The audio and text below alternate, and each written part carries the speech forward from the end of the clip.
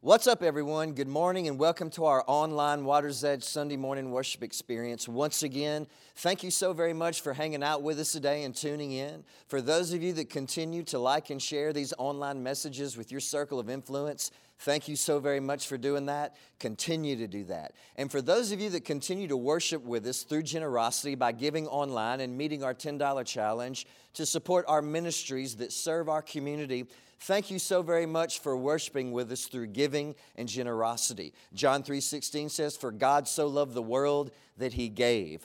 God loved us so much that He was generous that He gave His Son to give us forgiveness, freedom, and new life. When you love, you give. We love God, so we want to give back, and we love our community. We love the city of Lake Charles. We love Southwest Louisiana, and so this helps us love more people, help more people, feed more people, and serve more people. Continue to worship with us through generosity, and also our in-person live services are wide open with full experiences. Come on back and hang out with us. Today we begin a brand new series entitled The Investigation. And anytime you investigate something, you have to do some digging. Several years ago when I lived in Jennings, I had these big potholes in my front yard. And every time I tried to park there, I would get my car stuck in these potholes. And so one day I took a shovel and I went into my backyard behind my privacy fence and I started digging up the ground, dirt from the backyard to put into the potholes in my front yard. And I was doing this for a few hours, just digging up dirt from my backyard, going to my front yard, filling in those potholes, smoothing it over. And as I was digging in my backyard, sooner or later, I hit a bed of snakes. And snakes started to come up out of the ground. And some of those snakes, many of them were babies, some of them were not. They started to come after me, which means this. Sometimes when you start digging, you find some things that you don't want to find. And sometimes when you start digging, you find some things that make you uncomfortable. And this is also true. Sometimes when you start digging deep into your heart, deep into your life, deep into your soul, and deep into your spirit, you can find some things in there in your life that you don't want to find. You can also find some things that make you uncomfortable. But also the opposite is true, because the other day, I was digging through the pockets of some old pair of jeans that I haven't worn in a while, and I found $60 in cash that was in there that had been there probably for a couple of years. And so the opposite is true. Sometimes when you start digging, you find some things that you do want to find. Sometimes when you start digging, you find some things that are exciting and they make your life better, they give your life purpose, and they can bring your life joy.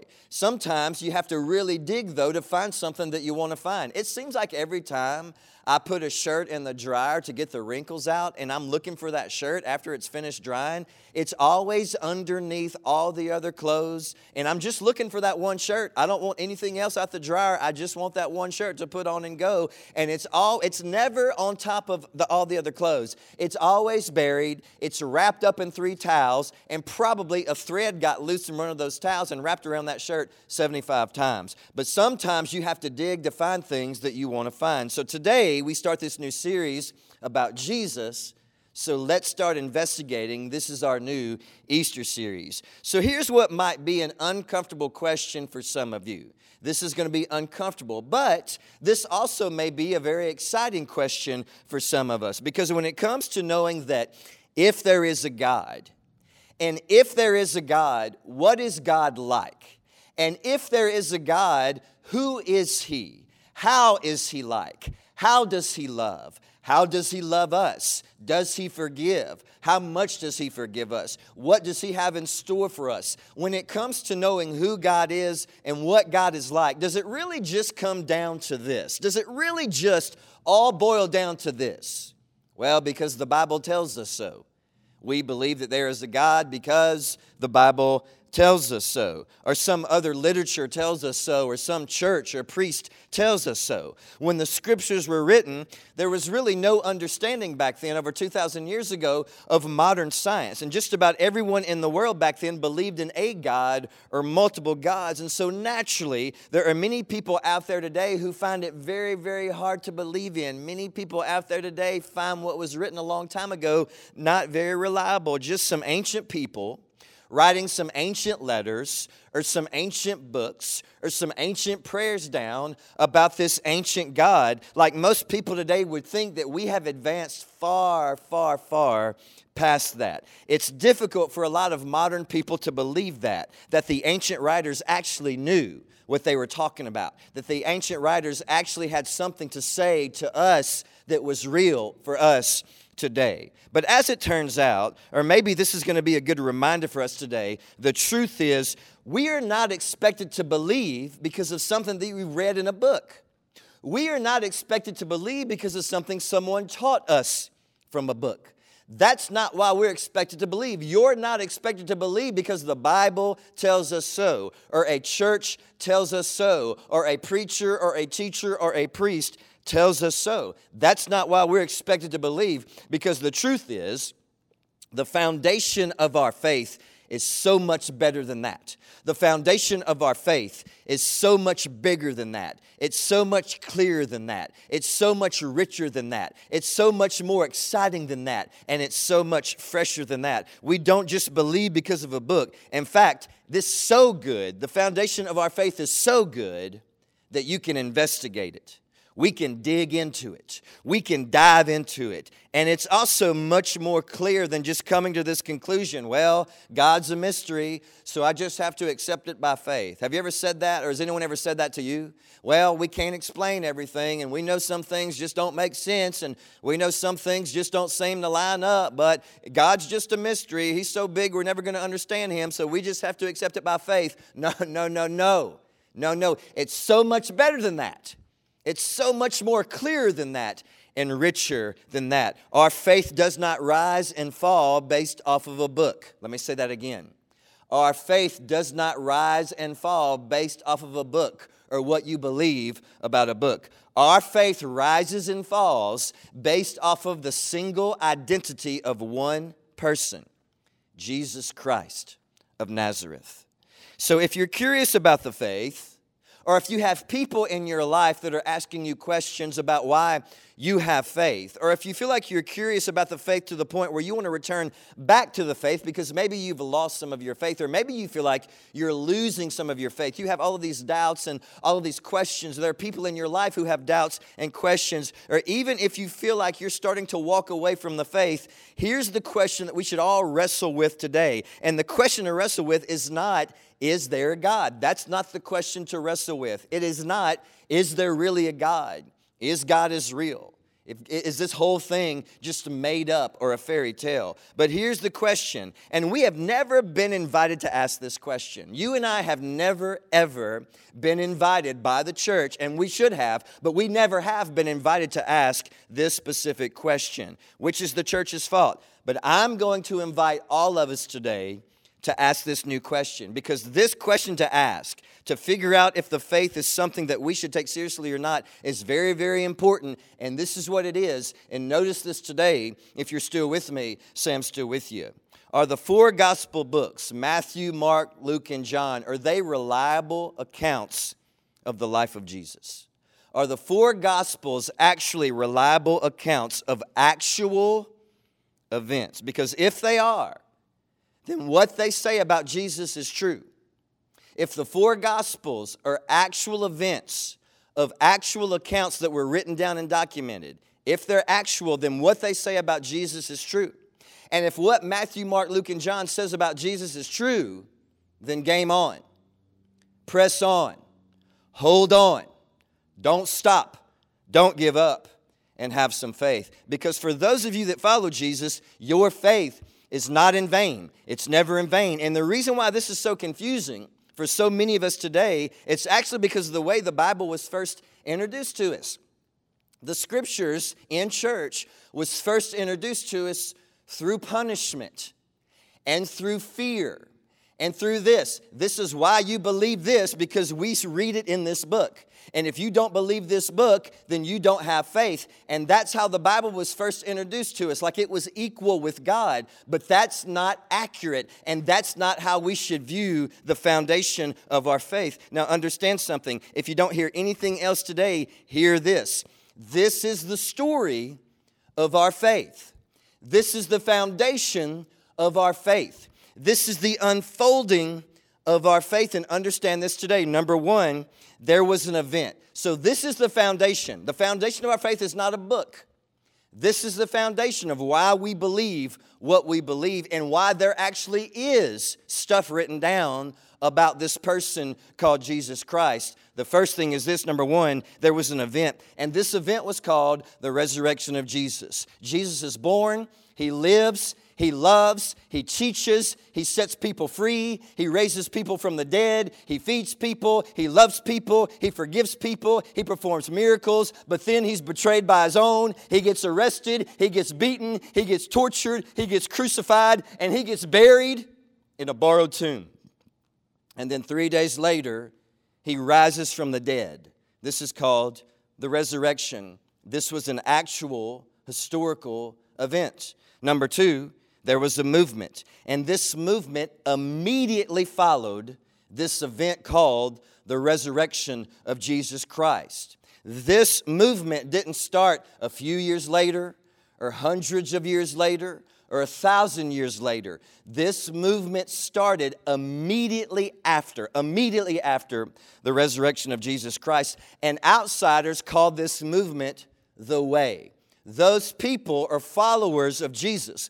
Those people are like a little Christ, a little Jesus, and they're a part of this movement called the Way. They are followers of the Way, which is Jesus said, I am the way, the truth, and the life. Number three, some of the leaders in this movement started to document the events of Jesus and this movement with God's Spirit. And this is where we get the first four Gospels, Matthew, Mark, Luke, and John. And all of this was documented and written down for us and for all of the world within the next 50 years, 50 to 60 years, right after Jesus died and rose from the dead.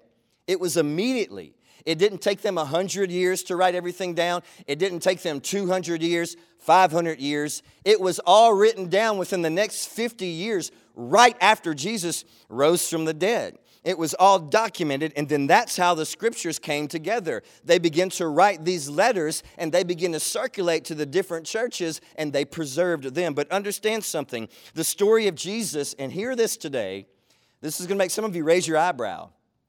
The story of Jesus is not a Bible story. The story of the resurrection is not a Bible story. The resurrection is not this story that we find that's a fairy tale in some book. But understand this today, and if you're still with me, say I'm still with you. Jesus and the resurrection is why there is a Bible. Christmas is not a Bible story. The birth of Jesus is not a Bible story. The crucifixion of Jesus is not a Bible story. And the resurrection of Jesus is not a Bible story. The resurrection of Jesus is why there actually is a Bible and scriptures for us to dig into. The resurrection is why we have that. If there would have been no resurrection, then there would have been no movement to document anything. Let me say that again. If there would have been no resurrection, then there would have been no movement to document anything. So here's what we're going to do. We're going to start investigating and digging into one of these four gospel books today. We're going to start investigating and digging into the Gospel of Luke. And Luke was very, very close to all of the disciples. And Luke was very, very, very close to the brother of Jesus, James. And Luke was very, very detailed and very concerned about being as accurate as possible as he wrote everything down. Even the way Luke starts at the very beginning of his document, at the very beginning of his gospel, at the very beginning of his letter is amazing. And so as we begin this investigation and as we start to look at the gospel that Luke wrote, also understand that Luke was a doctor, and so he was very meticulous. What we're about to read comes from a doctor, an investigator, who was very, very detailed, very accurate, and very meticulous. And so this is how he begins his gospel, his book about Jesus, his letter. He began with one word, and this is what it is, and notice this today. It's the word many. Many. Now, how many is many? Many could be 10, many could be 40, many could be 200. But nevertheless, he started his document off with one word, and it's the word many. Listen to how he begins. This is not like a fairy tale. This is not how you begin some lie. This is not how you begin some made-up story. Notice how he begins the story of Jesus Christ. Luke chapter 1, verses 1 through 4. Many people have set out to write accounts about the events that have been fulfilled among us. They used eyewitness reports circulating among us from the early disciples, having carefully investigated everything from the beginning. I have carefully investigated, I have been watching everything from the beginning. I have also decided to write an accurate account for you. I have decided to write an accurate account for you, most honorable Theophilus, so you can be certain of the truth of everything you were taught. He says, I'm writing down an accurate account so you can be certain of what you believe. So basically, he starts off by saying this. What I'm about to tell you has been seen, heard, it's been investigated and documented by so many people. So many people. In fact, in the Gospel of John, this is how he ends the Gospel. He says, man, we've all written down all these things about Jesus, but if we were to write down everything, the entire world couldn't contain the books about what we should write about Jesus. And that was just his ministry for 3.5 years. Just about 3 years. John said if we were to write down everything that we saw and heard, the entire world couldn't contain the books. And so basically he's saying what's been seen, heard, investigated is being written down by many people. Not many people are going to write an account about my life. In fact, I don't know of anyone who's going to write an account about my life, and not many people are going to write an account about your life either. In fact, most of us listening to this today can't even tell us the first names of our great-grandparents. And if you can, you probably can't say the names of your great-great-grandparents, which means one day your own bloodline, your own family won't even remember really who you are. So no one's going to sit down and write a detailed, accurate account about my life or your life. And so Luke tells us right away, this Jesus, it's not just me writing about him. And it's not just a few people talking about him. Many, many, many people are. There's more documented evidence about the resurrection of Jesus Christ than there is the birth or the death of Abraham Lincoln. And there were people back in the days of Jesus also who did extraordinary things like Herod the Great. People alive at the same time Jesus was, and not much was written about them either. In fact, not much at all.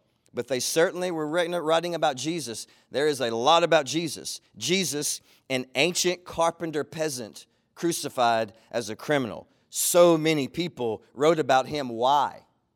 Why? Why would so many people write about him but not me one day and not you one day?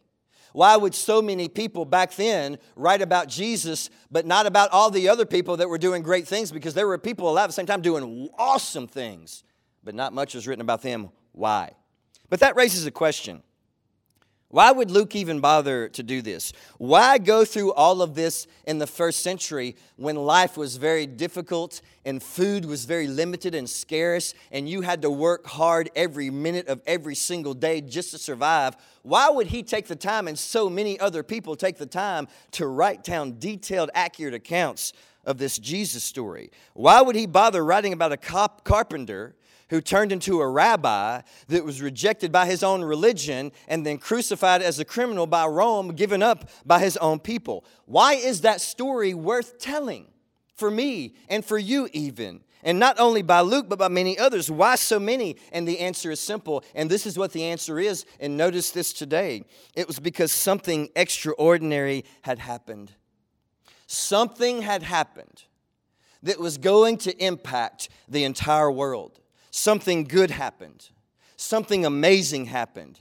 And it was going to be good for the entire world, and somebody had to tell it because it was so good. Luke said that all of this was fulfilled. He said, among us, in front of our face, in our lifetime. And it was so amazing, and that's why we're talking about it, because somebody has to tell it. Luke said these reports were from eyewitnesses.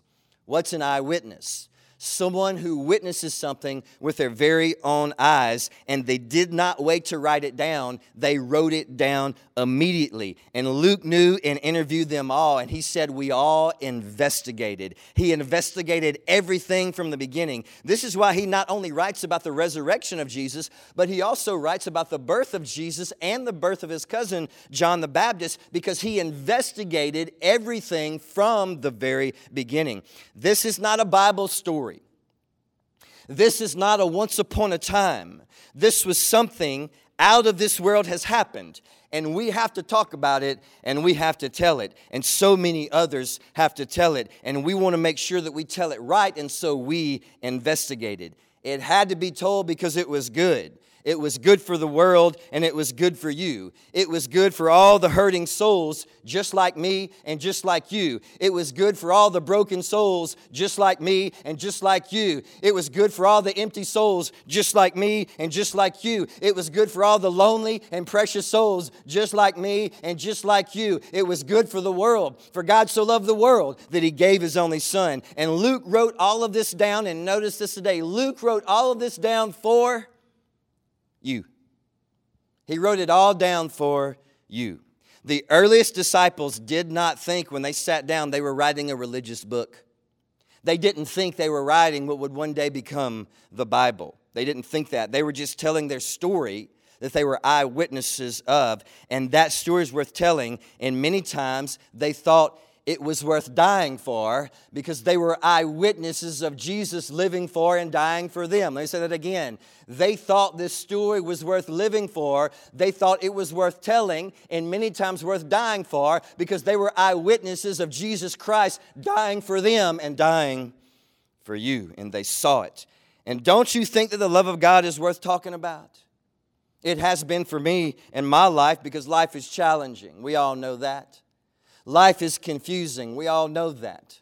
Life is very, very difficult. We all know that. Life is very, very hard and exhausting. And it's in those times when the love of God can heal your heart and heal your soul. Somebody has to tell it, so let it be me and let it be you. It's in those times when the love of God can heal your soul and encourage your soul. It's in those times when the love of God can heal your spirit and encourage your spirit. Somebody has to tell it, so let it be you and let it be me. It's in those times when the love of God can heal your mind and encourage your mind. Somebody has to tell it, so let it be you and let it be me. It's in those times when the love of God can heal your strength and encourage your strength. Somebody has to tell it, so let it be you and let it be me. It's in those times when the love of God can heal your faith and encourage your faith. Somebody has to tell it, so let it be you and let it be me. It's in those times when the love of God can heal your family and encourage your family. Somebody has to tell it, so let it be you and let it be me. It's in those times when the love of God can heal your community and encourage your community. Somebody has to tell it, so let it be you and let it be me. It's in those times when the love of God can heal your church and encourage your church. Somebody has to tell it, so let it be you and let it be me. It's in those times, once again, when the love of God can heal your broken spirit and encourage your broken spirit. So let it be you and let it be me. This story is real, and this story is worth telling. And that's why we celebrate the resurrection of Jesus, because that is the foundation of our faith. We don't worship God, serve God, love people, and serve people because the Bible tells us so. We do it because there was this man named Jesus Christ who loved us so much that he died for us on the cross, and 3 days later he rose from the dead. And it's not a fairy tale. It was something that people saw and heard. This has been part 1 of the investigation. We invite you back next week for part 2. Thank you so very much for hanging out with us today. Thank you so very much for tuning in. We absolutely love you, and we cannot wait to see you next week for Easter. Come on and join us in person. It'll be a great, great time and a great service. We love you all. Have a great week.